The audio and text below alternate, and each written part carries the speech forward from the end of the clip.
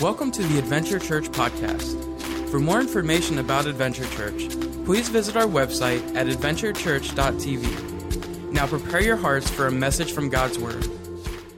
All right, well, we are in a series right now called Stand, and we're looking at the book of Daniel and stories of courage that Daniel had. How many of you have heard of Daniel before, right? Daniel and the lion's den and all those stories, but there's actually a few stories that we can learn from Daniel that he was willing to make a stand in the right way, at the right time, and for the right reason. And that's what we talked about last week. Week one was that we talked about how we're going to need to, sometimes we need to stand out a little bit. That God hasn't called us to blend in with the world. That in fact, He's called us aliens. That we are supposed to look different. We're supposed to act different. And if we find ourselves blending in and adapting to culture rather than affecting culture with the love of God and the hope that Jesus offers, then we really need to evaluate and ask ourselves, are we truly following Jesus? Because if we're truly following after Jesus the way that He's called us to, we'll never blend in. We'll stand out in a big way. In the right way, though. And so today we're going to talk about the need to stand up and how Daniel stood up for what was right and took a stand for some right things and was willing to confront issues when he needed to. Next week we're going to talk about how to stand strong. The following week after that, how to stand in, and then how to stand firm. So today, if you have your Bible, you can turn to Daniel chapter 4. But again, we're going to... Sorry, I have gum in my mouth still. Things you forget. Stand up for what is right and what is true. That as Christ followers, we have to be willing to stand up sometimes. We can't just sit down. We have to be willing to stand up for what is right and what is true. And sometimes what that means is that we have to stand up to someone. Not just stand up for something, that we actually have to stand up to someone. And a lot of times it's usually people that God has brought into relationship with us that we love and that we respect. And those are often the most difficult people to stand up to confront. And today we're going to talk about how do we confront the right way. And we're going to learn from Daniel how to do that. It was funny when I was a youth pastor and worked with students. I was on staff at a church in Springfield, Missouri. And when I was there, I kind of got known as, very early on, as the pastor on staff who wasn't afraid to confront people.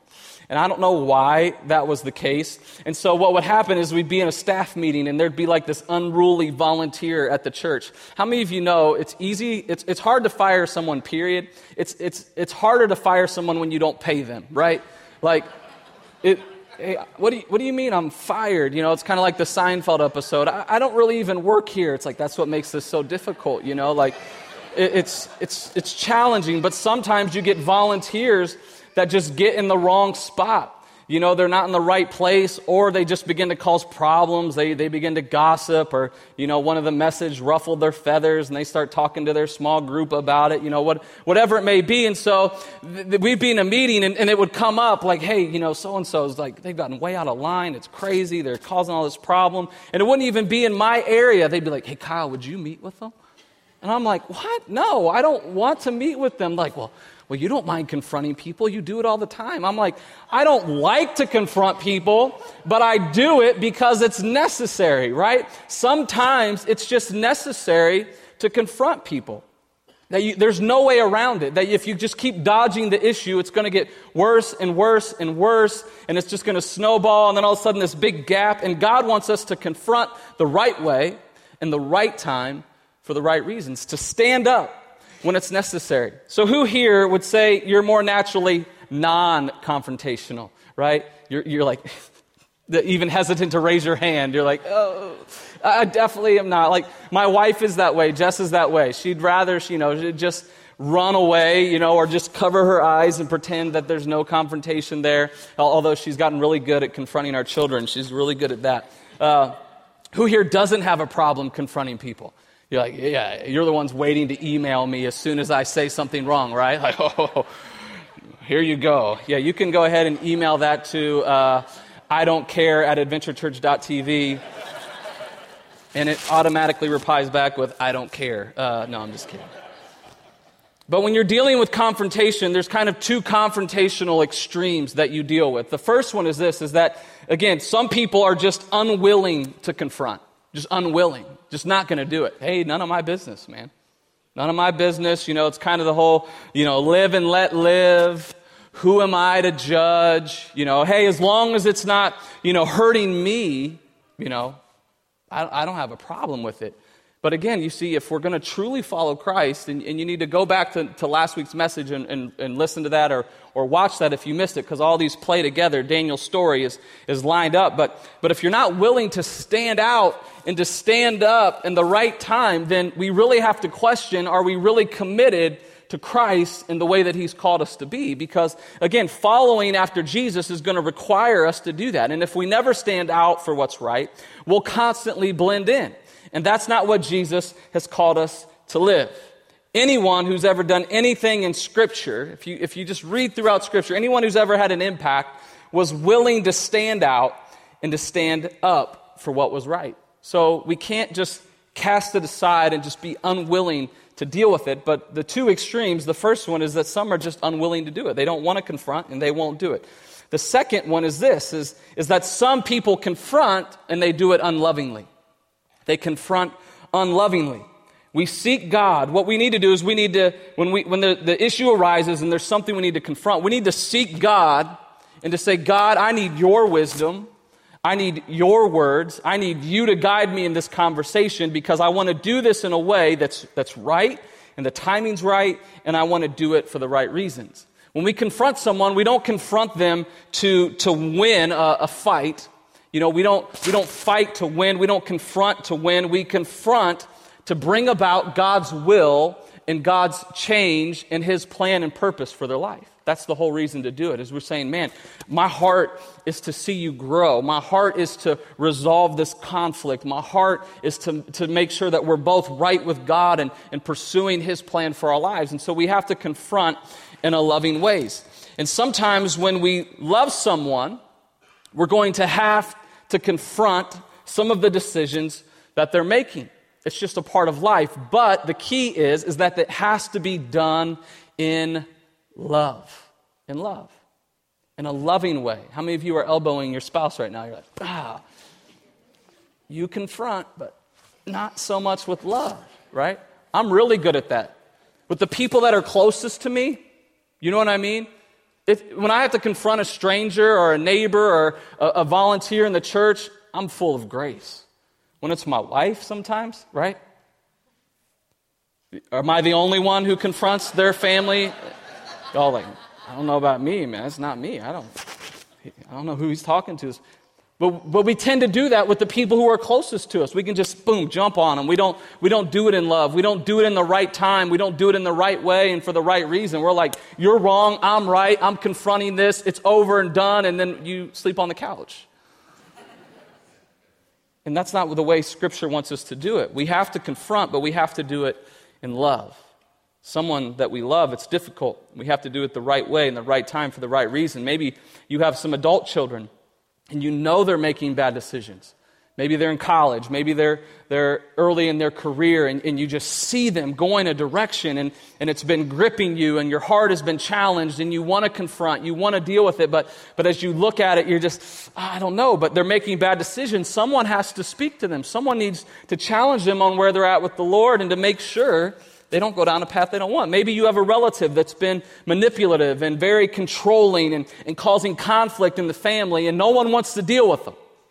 But someone needs to stand up and confront and love and bring resolution to that conflict. Maybe your spouse is working too much and it's affecting the family, and they're not pitching in and being involved with the kids the way that you know that they should, and you've just tried to put it aside, but you're seeing the impact it's having on yourself. You're seeing the impact it's having on your kids, and you're going to need to stand up.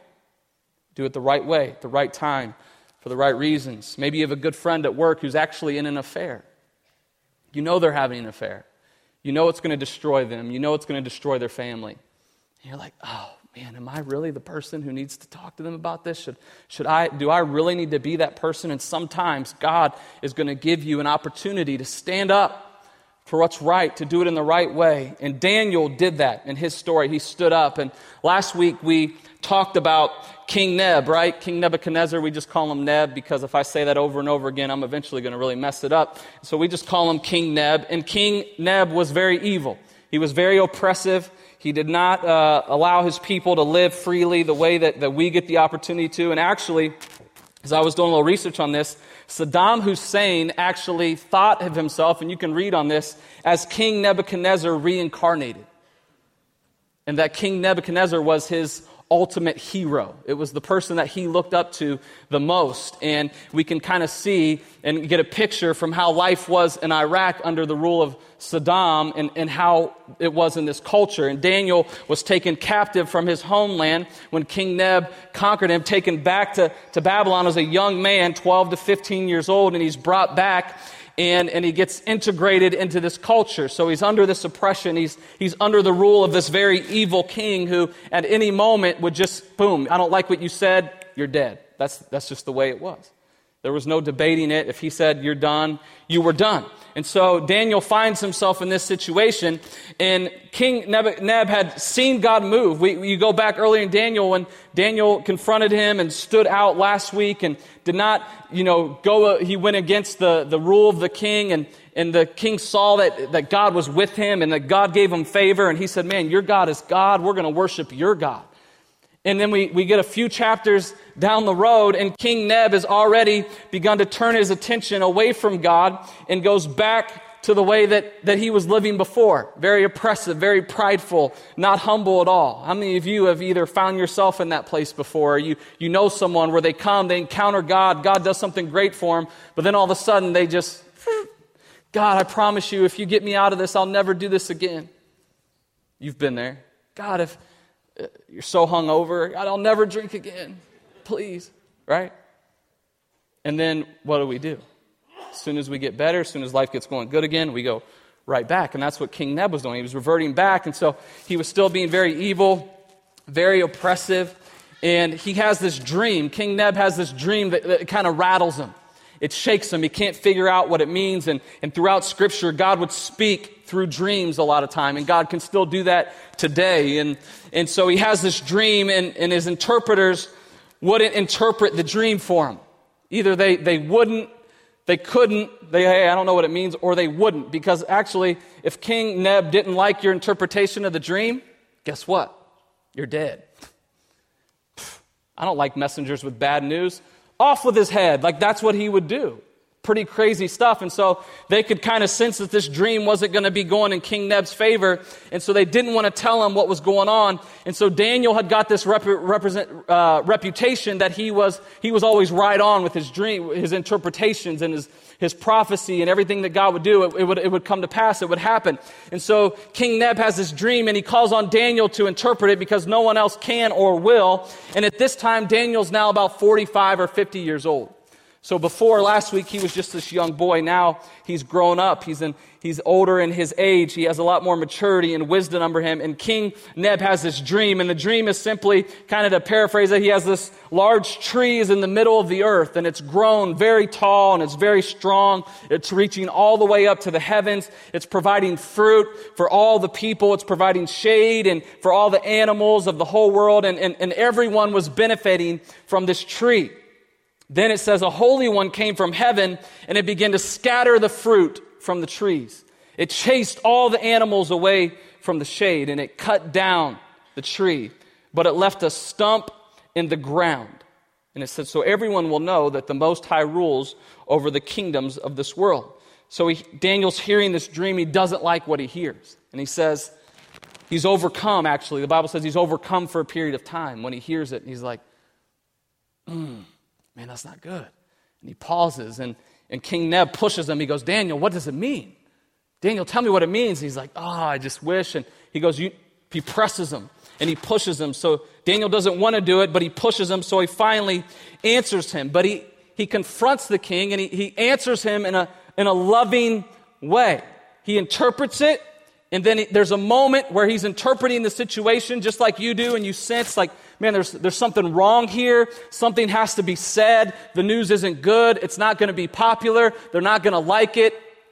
But I need to say what I feel like God has given me to say. And so he does it in a loving way. And he actually says, I wish this dream applied to your enemies. But that's not the situation. So he stands up to the king because it was the right thing to do. And he wanted the king to get right with God. That was his whole purpose. That was his whole intent.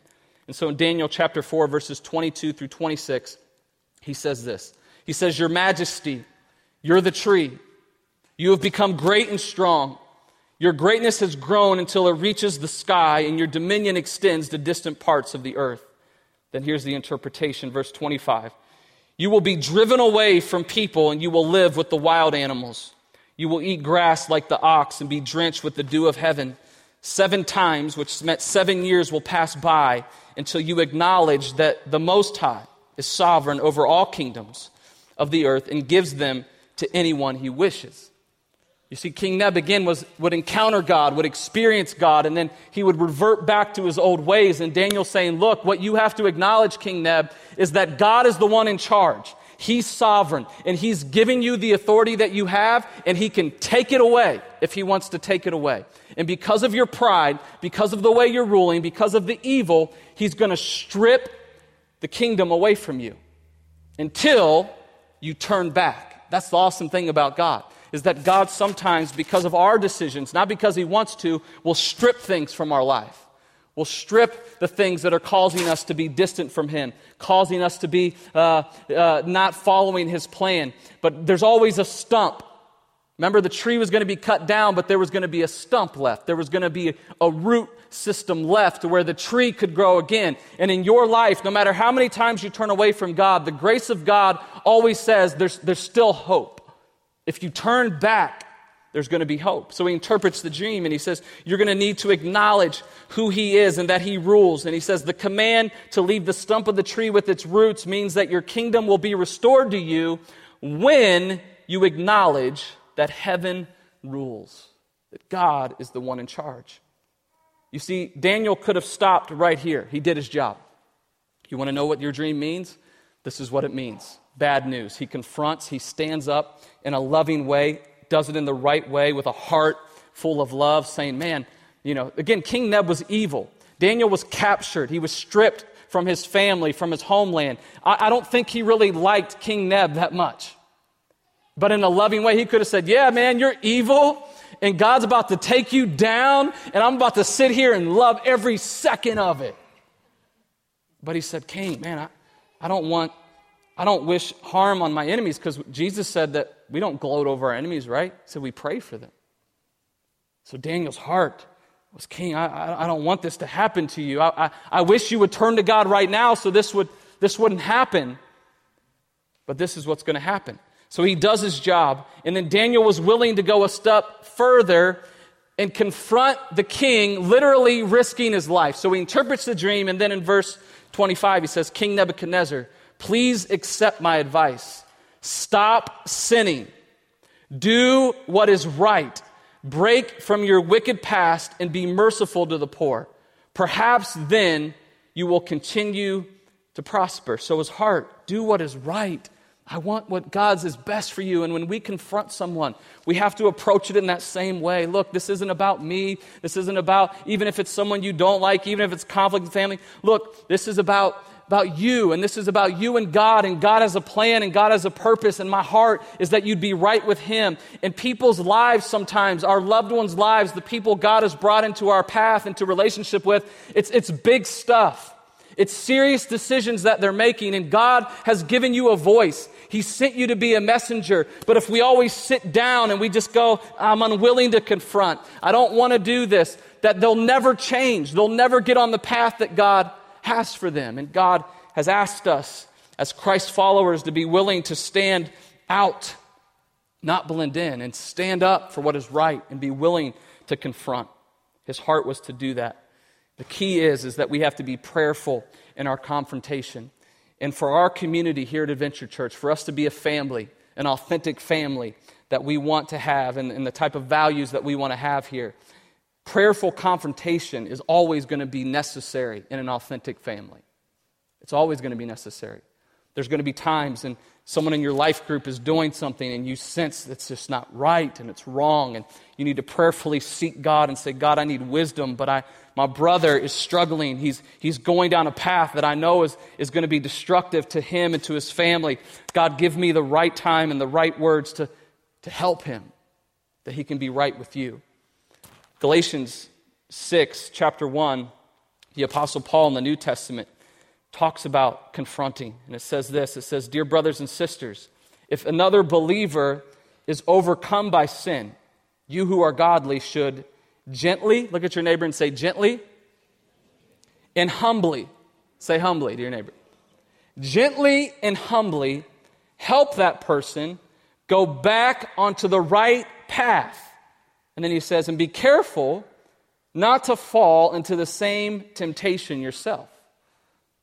Gently and humbly confront. Get them back where they need to be. And be careful that you don't fall into the same temptation yourself. So when we're confronting someone, again, prayerful confrontation, prayerful, seeking God. The two prayers that we need to pray when we have to confront someone, the first one is this, is God, help me to confront with the goal of restoration. God, help me to confront with the goal of restoration. Galatians 6:1, gently and humbly help that person to get back on the right path. You see, our goal is not to be right. Our goal is to help them get right with God. Our goal is not to be right. We love that though, don't we? But our goal is to help them get right with the Lord. And you see, our approach matters. How many of you know approach matters? It matters. You see, I was joking earlier about send me an email to I don't care. I do care what you think. Your family. I value your opinion. You send me an email, I read it, I promise you. Sometimes I don't like what I hear. But sometimes people approach me in the wrong way. I have someone on Facebook who follows me, and I actually know him from a long time ago in school. And he's probably watching online, so hello. He watches the messages. He reads all of my Facebook posts. Anytime I post an Instagram picture with scripture on it, or I do something, he'll send me messages. He doesn't comment publicly, he'll send me a message to my inbox. And a lot of times, his approach is not with a sincere heart. He used to be a believer, and he's had some kind of experience that was bad in church. I don't know what it was, but he had a bad experience, so now he's not a believer. And so he's turned from someone who seeks God to someone who's become a skeptic of God. You see, I can deal with seekers. Someone who's seeking me going, dude, I have a question. I don't understand this. Can you help me understand? That's someone who's seeking wisdom, who's seeking advice, who's seeking to understand God better. But then you have people who are skeptics. They have no goal of trying to figure God out. They're trying to prove to you that you're wrong. You know what I'm saying? So he approaches me with skepticism and sarcasm, and he's very critical, and he's very sarcastic when it comes to some of the things that I say, and he'll go, oh, that's what you believe, and he sends me all these messages. I don't respond. Never. At first, when it was the first question, then I began to more and more and more. I responded at first, and then I began to see more and more and more. He just sent me one last week. I don't respond anymore. I'm not going to unfriend him because I don't want to just... But I just don't respond. When he approaches me with skepticism and sarcasm, and I just leave it. And so if you approach someone the wrong way, that's the response that you'll get. I'm not trying to hear you. There's no love in what you're saying. You're just trying to prove that you're right. And our goal isn't to prove that we're right. That's what he's trying to do. I'm just trying to prove that you're wrong and I'm right. You believe that about God, it's false. Let me give you all the facts that proves otherwise. And if we approach people in that way, we'll never have the goal of restoration. We'll never see that happen. They will close off to you. So we have to say, God, help me to confront with the goal of restoration. Then we need to say, God, help me to confront with caution. God, help me to confront with caution. In Galatians 6b, it said, and be careful not to fall into the same temptation yourself. You see, when we're confronting someone, the thing that we're most vulnerable to, the most vulnerable sin that we can fall into, is that of pride. Because we usually don't confront someone in an area that have weakness in as well, right? Because what ground are you standing on? But usually you confront someone and go, dude, I'm really good at this. I'm an amazing husband, I change diapers, I do laundry, I got it down. Bro, your wife's going to leave you, man. You need to change. And we can become prideful and Paul's saying, you got to be gentle, you got to be humble, and then you have to be cautious that you don't fall into sin as well. That the temptation would be for us to get boasted up, that we can see ourselves as above them. And what we have to remember is we're all below God. We haven't figured it out.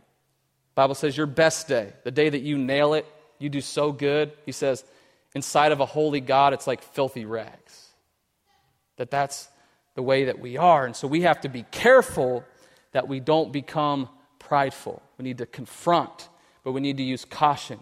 And because the church for so long has been confronting issues in our culture in the wrong way, confronting with judgment, confronting with no love, the approach has been way off, that people aren't receptive to hear like King Nebuchadnezzar was.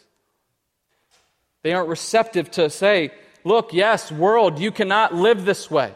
You cannot allow these things to happen and to be right with God. We have to confront, we have to be willing to stand up for what is right, but we have to do it in the right way and at the right time, because approach matters. And if you approach it wrong and you don't approach it with caution and you don't approach it with love, the door will be shut and your influence will be gone and you will no longer have the ability to lead them into a relationship with God. And that is our whole goal, is to say, man, I want you to be restored. So we have to do it with caution. We can't go out on some confront hunt. And that's what I want to be careful of today. Spouses, people who are married, some of your family, don't be going home and going, hey, my pastor told me to call you out. You can't do this anymore. I'm tired. No. Not a confront hunt. I'm going out to destroy and drive by confrontations at work. Like, yeah, you are sorry, and just, that's not what God wants. Quit emailing me that crap. Sorry, I didn't mean to say that. But we have to be careful that we just don't go on some hunt to say, hey, I'm right and you're wrong. God wants you to stand up. In fact, if you're going to truly follow him, there's going to be moments when you know, I don't want to do this. I don't like to confront people. It's tension is, But man, God's called me to follow him. And I love you. And I don't want to see you destroy your life. I don't want to see you make bad decisions that could literally be life-changing. Could end your relationship with your spouse, that could cause you to lose your job, that will outcast you from the family. I want you to be restored. I want you to be in right relationship with God. We're not out to hunt people down. We're out to help others get close to God. We got to stand up. We're closing out. The band's going to come here. But Daniel confronted the king, literally risked his life. I don't think any of us will find ourselves in a situation that if we confront in the wrong way and not the right way, that our life is literally in the balance. But it could mean that a relationship will be tense for a while. Could mean that you don't talk to your sister for a while once you let it all out there. But the goal is restoration. And if you do it the right way, eventually God will do his part. And that's what we have to realize is that Daniel confronted the king with the goal of restoration, and the king didn't turn to God for 7 years. He said, King, you got to get right with God. You can't do this. You need to turn. And if you do that, maybe God will help you out. But if you keep doing what you're doing, it's not going to end good for you. And for 7 years, the king did not listen to Daniel. And Daniel had been right. He had seen God move in Daniel's life. He had seen God use Daniel. He knew that Daniel was right, but he still didn't turn. Sometimes people are going to know that you're right and you did it in the right way for the right reason at the right time, and you did it in love, and they're going to still push you away. They're going to still turn and not get right with God. And you're going to go, God, why did I even do that for? For 7 years, he waited. But Daniel did what was right, and then he trusted God, because we're not responsible for their response. You are not responsible for their response. That's not up to you. You can't control that one bit. It's not your responsibility. So you can't carry that weight like, oh man, what am I? That's hard when it comes to your kids. It's hard when it comes to family members. It's hard when it comes to close friends, where you go, man, my heart, man, I just want you to get right with God. I don't want you to destroy yourself. We can't force them. We can't make them do anything. And God is responsible. Our responsibility is just to be obedient to God. When he prompts you, stand up. Stand up. You need to say something. You got to stand up. Our responsibility is just to be obedient and to trust God with the results. Daniel did what was right, and he trusted God. 7 years later, 7 years, Daniel chapter 4, 34. And it said, at the end of that time, at the end of the 7 years, I, Nebuchadnezzar, raised my eyes towards heaven, and my sanity was restored. Then I praised the Most High. I honored and glorified him who lives forever. 7 years, then he turned. 7 years, then he got right with God. And it was all because Daniel was willing to take a risk, was willing to stand up, and was willing to confront with love the right way, the right time, for the right reason. So today, where do you need to stand up? Where's God saying, you got to stand up? I need you. They need you. I think that's the key that we forget sometimes, is that relative, that person you love, whoever it may be, they need you. You are the final red flashing sign that's saying you're about to drive off a cliff. Hit the brakes, man. You got to stop. What are you doing? You're going to ruin everything. They need you. People need us to stand up, to help them, so that they can be right with God. Today, maybe you're here and you've never stood up to follow Jesus. Kyle, I hear you talking about Jesus. I hear you talking about the way Jesus wants me to live. That I should be different, that I shouldn't blend in, that I need to stand out, that if I'm truly going to follow Jesus, that it means I got to be different. Yeah, that's the truth. God has a different way for you. Throughout the New Testament, when he would call his disciples, he would call them away from something, but he always called them to something better. That's what we have to realize. God is asking you to stand up. God is asking you to follow him. But it's the best decision you'll ever make with your life. The Bible says all of us have sinned. All of us are away from God. And because of that, we needed Jesus to come. And he died for you and he died for me so that we could be forgiven, so we could be right with God. Jesus stood up for you. He stood up. He went to the cross. When no one else would stand up, when no one else could stand up, he stood up. And he died for you and he died for me. And the Bible says that all of us are away from God.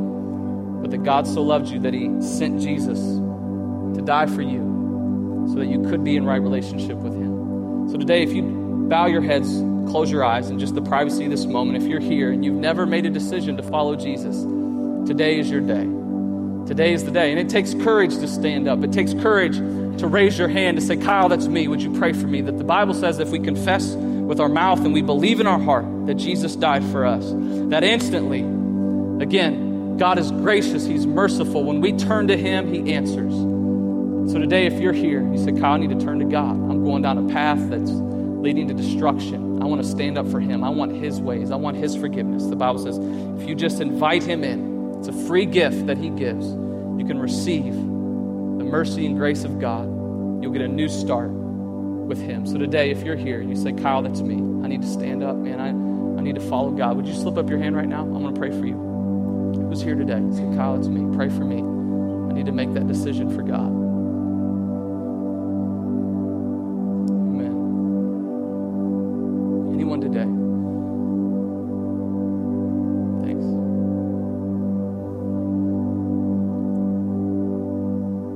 If you're here and you've prayed this prayer, would you just repeat this, the one this morning?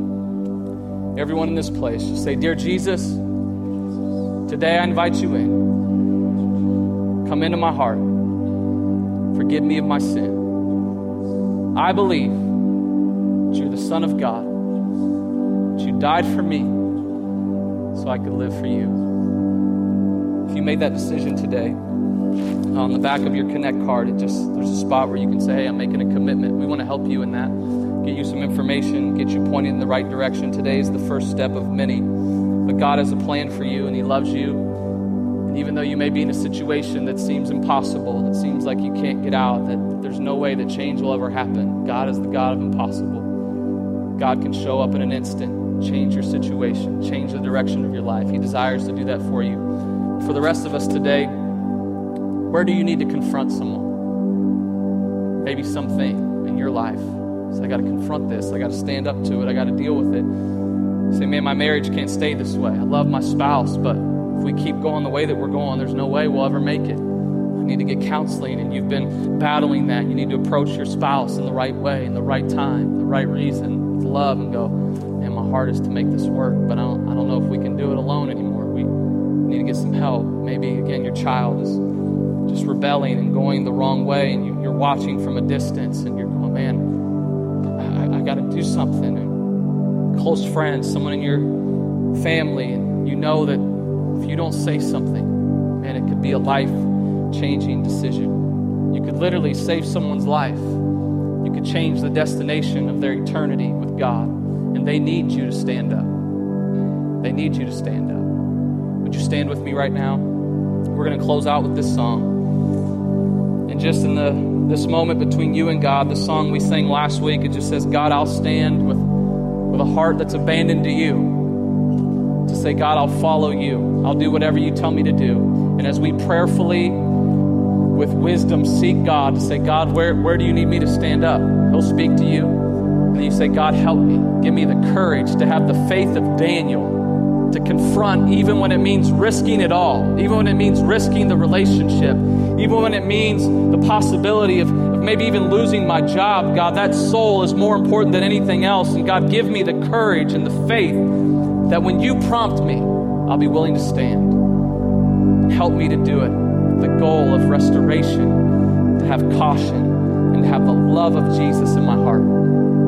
To say, God loves you, and I love you, and I care about you. So as we close out with this song today, make that commitment to God to say, God, I'll be willing to stand up, to stand in the gap, to make a difference in someone's life.